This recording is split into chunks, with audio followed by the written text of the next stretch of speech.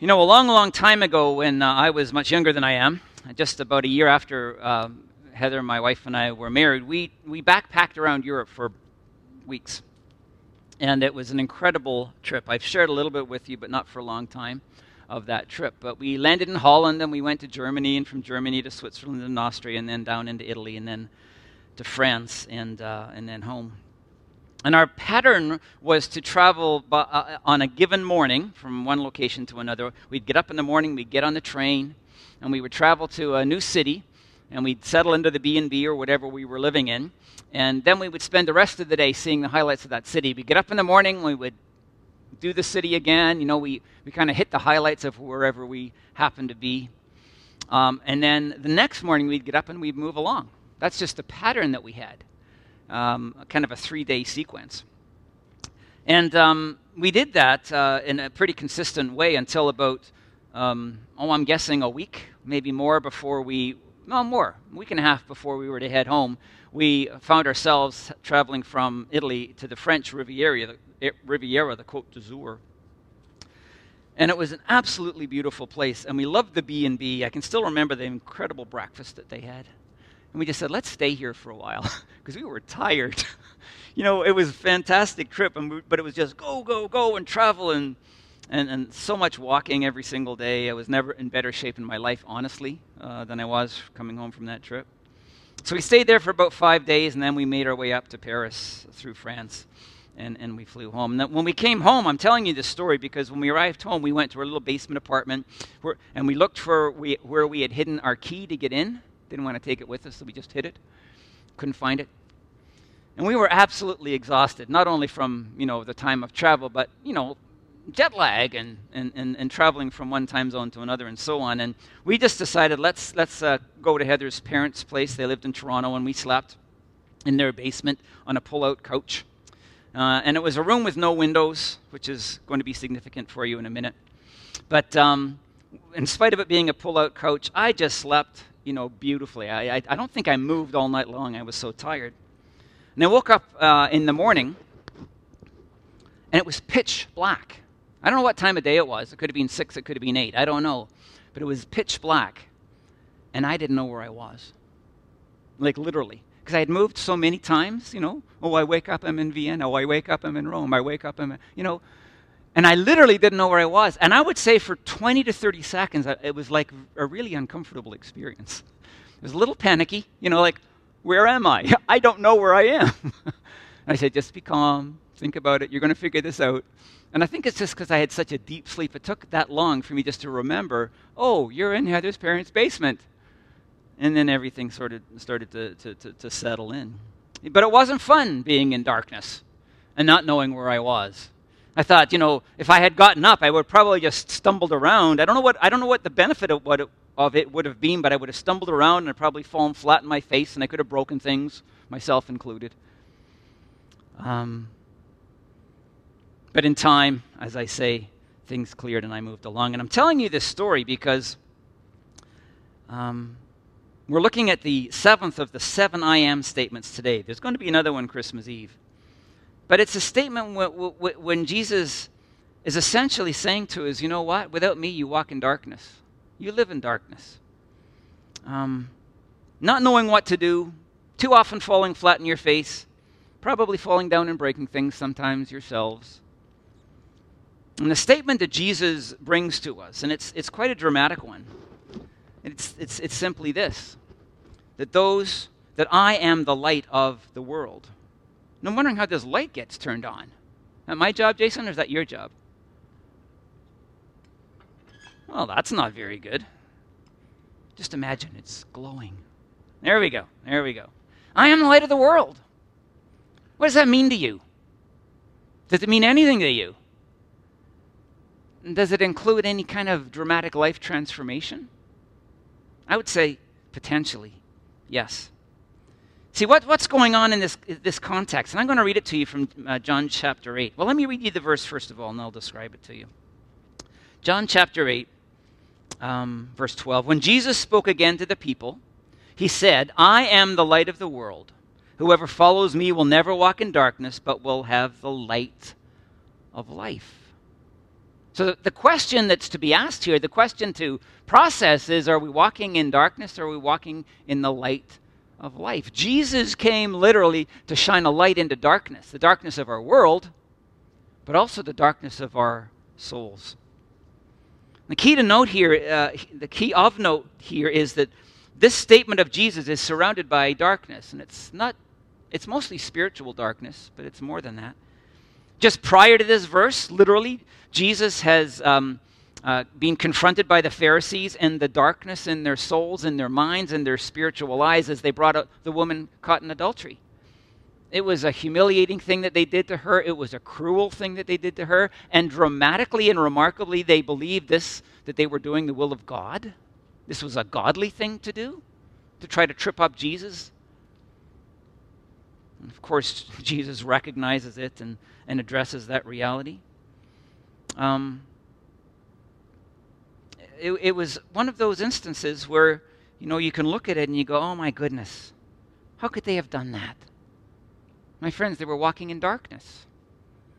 And they were tripping over their own feet. They couldn't see the things that Jesus saw. And hopefully we can see in hindsight. The discussion then follows after this statement is all about who Jesus is. And of course, so much of this Gospel of John is about Jesus' identity. These 7 I am statements are about Jesus' identity. And he enters into this debate. The Pharisees say to him, you can't testify about yourself. Because in that day, Jewish people could not testify for themselves in a court of law. It just wasn't done. And Jesus comes along, and his statement to him in 23 is telling, but he, Jesus, continued, you are from below, I am from above. You are of this world, I am not of this world. He's saying, again, I'm the eternal one. I'm not like you. Indeed, I'm the Son of God. And their response to this statement is very literally the question, who are you? Isn't that the question that we're posing, dealing with? You see, they were blind and they didn't know who Jesus was. They couldn't see. And after this interaction, this argument comes in chapter 9, the story of the man born blind. We looked at that earlier this year. But this man had been born blind, never seen a day in his life. And the disciples begin describing their blindness by asking, who caused this man's blindness, his own sin or the sin of his parents? And Jesus goes, no. He didn't put it this way, but you're spiritually blind. You're not seeing the truth. You're not seeing the reality. And Jesus, of course, said it's neither himself, his sin, or his parents' sin. And then 9 verse 5, listen. While I am in the world, I am the light of the world. Jesus keeps coming back to this. It's his self-identification. This is who I am, the light of the world. He came into this world so that people could see. And of course, he goes ahead, and what does he do for this man born blind? He performs this incredible miracle so the man can see physically. He can literally see. But also so he can see spiritually. There's something that happens within this man that is changed. Now, the story goes on, and it talks about the spiritual blindness of the Pharisees who said, this man, Jesus, cannot be of God because he doesn't keep the Sabbath. They couldn't see the very presence of God in their lives. Like, he's among them, but he can't. They're blind to their reality. Jesus later finds this man, and by the way, he is excommunicated. They throw him out. He won't be able to work, and his family won't associate with him anymore. Jesus finds the man. I want to read to you 35 to 38 of chapter 9. It says this, Jesus heard that they had thrown him out, and when he found him, he said, do you believe in the Son of Man? Who is he, sir? The man asked. Tell me so that I may believe in him. Jesus said, you have now seen him. In fact, he is the one speaking with you. The man said, Lord, I believe. And he worshiped him. You see, this man had come to sight physically, but he had come to sight spiritually. His eyes had been opened to see who Jesus was. And the appropriate response of the man was to worship. Who gets worshipped? God gets worshipped. It's an incredible story in this sequence of stories that speaks profoundly. You see, there is movement in each from darkness to light, from blindness to sight, from unbelief the belief. Giving reference again to the Old Testament, as I have throughout this series, there's a prophecy in the Old Testament that speaks of Jesus. And in these words, I am the light of the world, Jesus is claiming that prophecy as himself. I want to read to you which I always do because I love this passage, Isaiah chapter 9, verses 2 to 7. Listen to this. The people walking in darkness. Who are the people walking in darkness? All of us without Christ. We can't see. The people walking in darkness have seen a great light. And Jesus is saying, that's me. I am the light. Like, understand what Isaiah talked about? I'm it. On those living in the land of deep darkness, a light has dawned. You have enlarged the nations and increased their joy. They rejoice before you as people rejoice at the harvest. What happens when people come to see Jesus? What happens when people encounter Jesus? What happens when Christ dwells within them? I'm telling you, it's joy. Think about that man whose eyes were opened, who saw who Jesus was and who worshiped him. Think about the life transformation that took place in that individual. Think about the joy that he would have known. Like, we probably can't imagine the joy he felt seeing for the first time his life having been revolutionized. Then verse 4, as in the day of Midian's defeat, you have shattered the yoke that burdens them, the bar across their shoulders, the rod of their oppressors. Now, from a New Testament perspective, we're talking about being freed from the power of the enemy, the power of sin. People who live in the light of Christ, having seen Christ, having embraced him as Lord, having become those who worship him, that's the life that can be lived free from the power of sin. Verse 5, every warrior's boot used in battle and every garment rolled in blood will be destined for burning, will be fuel for the fire. No more violence. No more interpersonal violence. No more violence someday between nations. That's what Jesus brings. That's what the light brings. Verse 6, for unto us a child is born, unto us a son is given, and the government will be on his shoulders. He will rule, and he will be called. Now listen to this. He will be called Wonderful Counselor. He is one who literally is with us to guide our lives and to counsel us. Not just a counselor, but a wonderful counselor. He will be Mighty God, the one, remember Psalm 23, who would fight for us in the dark valleys. The everlasting Father, Jesus said, the Father and I are one. And the Prince of Peace, as we talked about last week, one who brings peace to our souls, peace in our relationships, peace in this world. Of the greatness of his government and peace there will be no end. He will reign on David's throne and over his kingdom, establishing and upholding it with justice and righteousness from that time on and forevermore. Isn't that essentially the verse that the angel spoke into Mary's mind? It's basically the same wording. It says, the zeal of the Lord Almighty will accomplish this. The power of the sovereign God is behind what I'm describing to you. And that light is going to shine, and the darkness of the world will begin to dissipate. And you will know these realities. You'll know them in your life. See, my friends, the reality is that we have this incredible reality, this seeing, this understanding, this knowing, if indeed we are in Christ. Darkness starts to fade as we believe. And we are changed and the world is changed. No more stumbling in darkness. That's the intention. No more falling flat on our face. No more breakage of things and of people. We walk into the light, and that life is a life-transforming reality. Do you know it? That's the critical thing. In this entire book, it's about belief of John. It's about people who will either embrace Jesus by faith or not.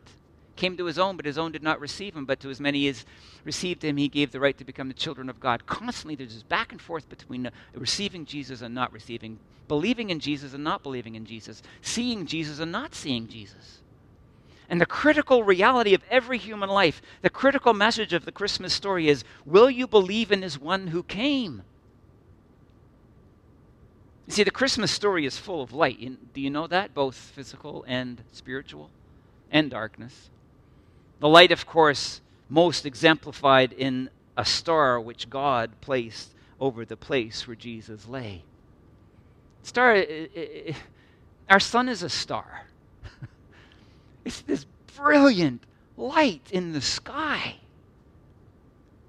hanging above Bethlehem to identify who was lying in the manger. To help the wise man and us, I would suggest to you, see and understand and embrace this one by faith.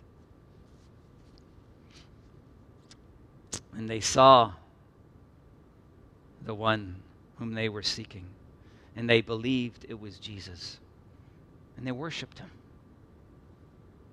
And there's darkness as well, probably exemplified best in King Herod, who slaughtered boys under 2 years of age at a certain point after Jesus' birth in order to protect his own power. He wanted to eliminate a rival to his throne.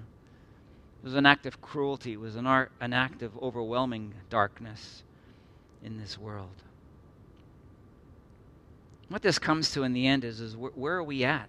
Are we like the blind man who's been made to see? Are we like the Herod who apparently never did, but the wise man who were able to? You know, the reality is that we are invited to see and understand and to believe, to have our eyes opened, literally, on a spiritual sense, to see what we couldn't see before, to come to this place of inviting Christ into our lives, to receiving him, as John 1:12 says, and then to committing our lives unreservedly to the one who has come. You see, that is ultimate worship, isn't it? Have you come to see Jesus? Have you come to believe in Jesus? Have you come to unreservedly commit your life fully to him and to his will? You know, there are many people who do not see. And I'm going to read to you a verse that intrigues me. I wish it weren't so. But there are many, many people in our world who can't see. They're the blind man before the healing. 2 Corinthians 4:4-6 says this: the God of this age, and that's a reference to our enemy, the devil, the God of this age has blinded the minds of unbelievers so that they cannot see the light of the gospel that displays the glory of Christ, who is the image of God. For what we preach is not ourselves, but Jesus Christ as Lord, and ourselves as your servants for Jesus' sake. Listen to this: for God, who said, "Let light shine out of darkness," it's a reference to creation, made his light shine in our hearts to give us the light of the knowledge of God's glory displayed in the face of Christ. How do you see the glory of God? You look at Jesus' face and you worship him. You know, the idea that many people have had their eyes blinded by the God of this age, many people just can't see. And they live, referencing Isaiah chapter 9, in deep darkness. Not knowing Jesus, not knowing his way, stumbling around, falling flat on their face. Think about the purpose of life. You know, one of the things that I don't hear anymore, being an old guy now, I can say that, I don't hear a lot of young people thinking of career and describing a motivation other than one thing: what can I do to make a lot of money? That's what I hear over and over again. What Jesus says, if you want to know life, you'll set that question aside. And you won't live your life in order to become wealthy or to have more things. You will live your life for me. And the purpose of your life, if you'll open your eyes, if you'll see what I'm saying, and by the way, my friends, we all live continually having more light shone into our lives, right? If you'll open your eyes and you'll see the reality of what I described to you, maybe a better question is, how can I make an impact in my life for Christ? How can I build the kingdom of God? How can I bring goodness into the world so this whole world becomes more of what God wants? And if money and wealth follows, wonderful. God's blessed you with it. And if it doesn't, he'll look after you because he's your shepherd, remember?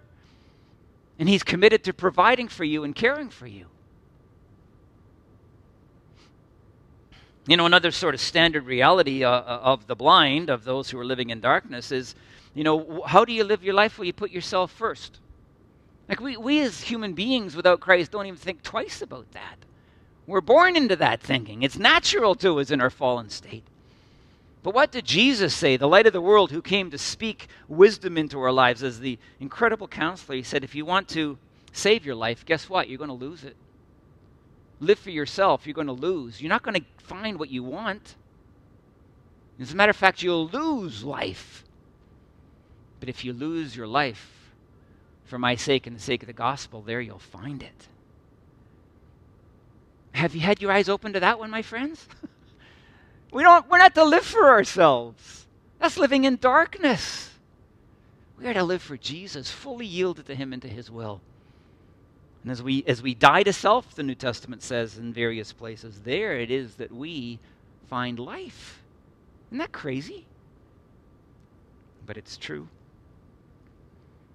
You know, I think about how we struggle in relationships. Anybody here find relationships simple and easy? Boyfriend, girlfriend, husband, wife, parent, child. Relationships are not easy. And you know, we come to various places. I think that very thing about dying to self and living for Christ makes a huge difference in relationship rather than I'm in this relationship for me. But what do you do when there's conflict in your relationships? You know, there are sort of two responses, kind of polarized responses. One is to, get quiet and offer the silent treatment. That's really life-giving, isn't it? And the other is to lambaste the person you're in conflict with because they've hurt you. Well, that doesn't work very well either. And of course, Jesus comes along and is teaching about conflict, and he said, hey, do it this way. First of all, act in grace and forgive. Who loves forgiving people who have hurt them? Let me see your hands. You do. Well, I'm glad there's one person there. That's fantastic. But, in my experience personally, it's hard to forgive somebody who's wronged me. And I can get there with the help of the light which dwells within me, or who dwells within me. And I can come to a place of grace and forgiveness. It takes a while. You see, there's the way of darkness and there's the way of light. And Jesus has come to show us how to have great relationships, how to forgive rather than to retaliate. And there's the whole area of sexuality. I mean, I think this is probably the area that we're most blind in our culture. Where our culture has come to a perspective on sexuality, which is basically do what you feel like doing, because that's who you are. It's utter blindness. All of this makes me think of early in the book of Judges in the Old Testament, a generation grew up who did not remember the Lord, who did not know the Lord. And what does it say? They did what was right in their own eyes. Eyes. They did what was right in their own eyes because it made sense to them. But they were living in utter darkness and they were falling on their face time and time again. I even think about matters of life and death, from birth to death, the reality of abortion and now euthanasia, which has become so accepted and normal in this culture of ours. And God says in His scripture that He is the one who gives life and He is the one who takes it away. People doing what is right in their own eyes. But the harm that's caused is dramatic. See, Jesus has come, my friends. He has come, listen to me, to bring you life and to bring me life. He's come to let the light shine in our lives so we are no longer in darkness, so that we're not waking up after a long sleep in a room that we don't know and we're kind of afraid in order to even move because we don't know where we are. He's come to show us the way forward.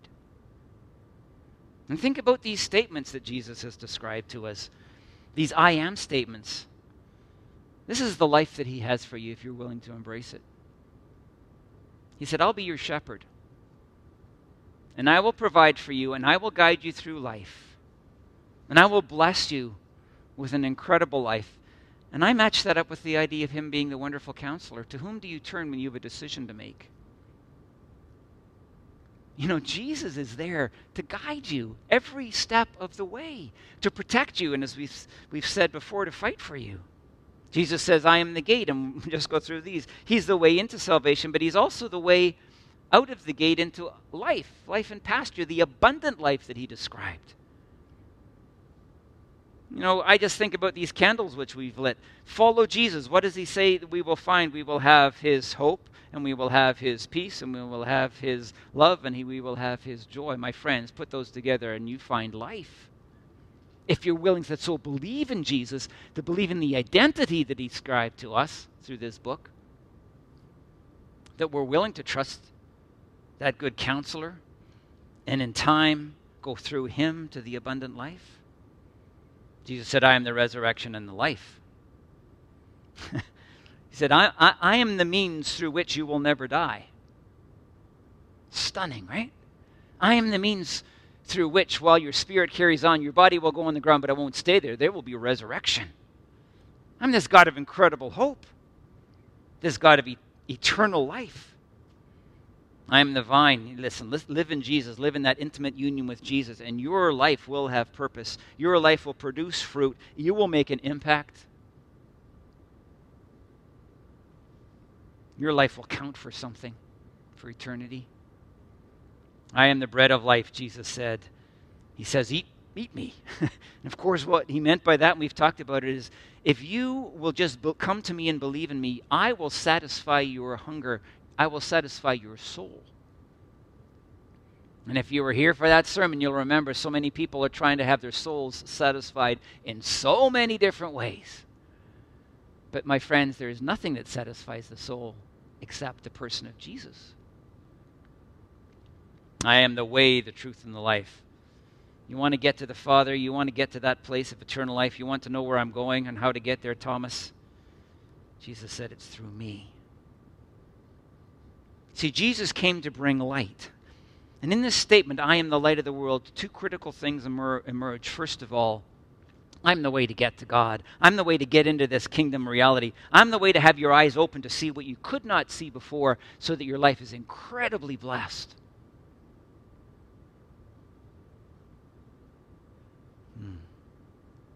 My friends, that's the question that we have. Have we seen the light? You know that old phrase, oh, I've seen the light.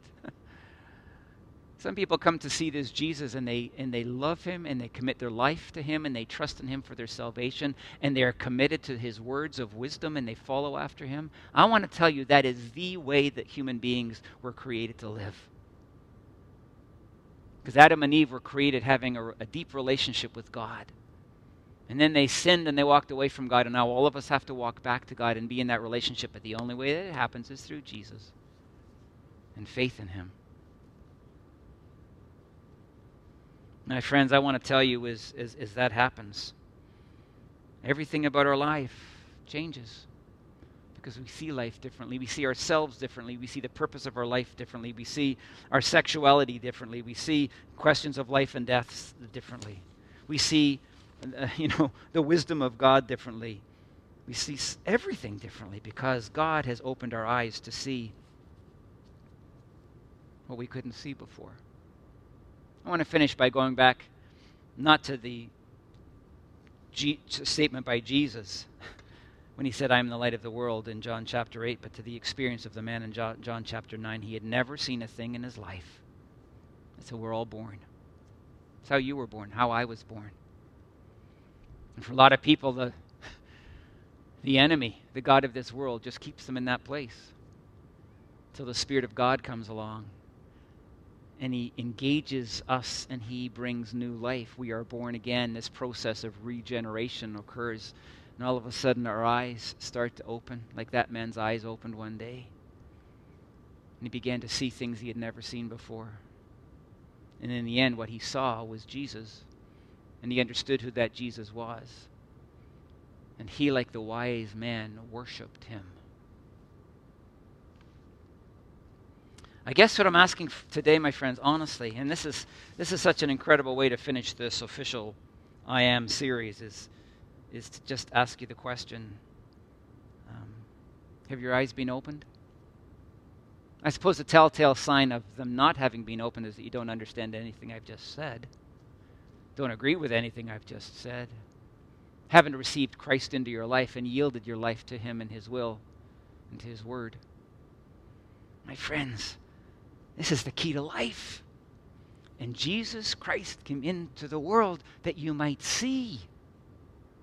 He came into this world to die on a cross for the forgiveness of your sin and mine. He came into this world so that as a result of his death on the cross on our behalf, we get reconciled to God. We get back to the Garden of Eden. We get to walk with God as Adam and Eve did in intimate fellowship and love.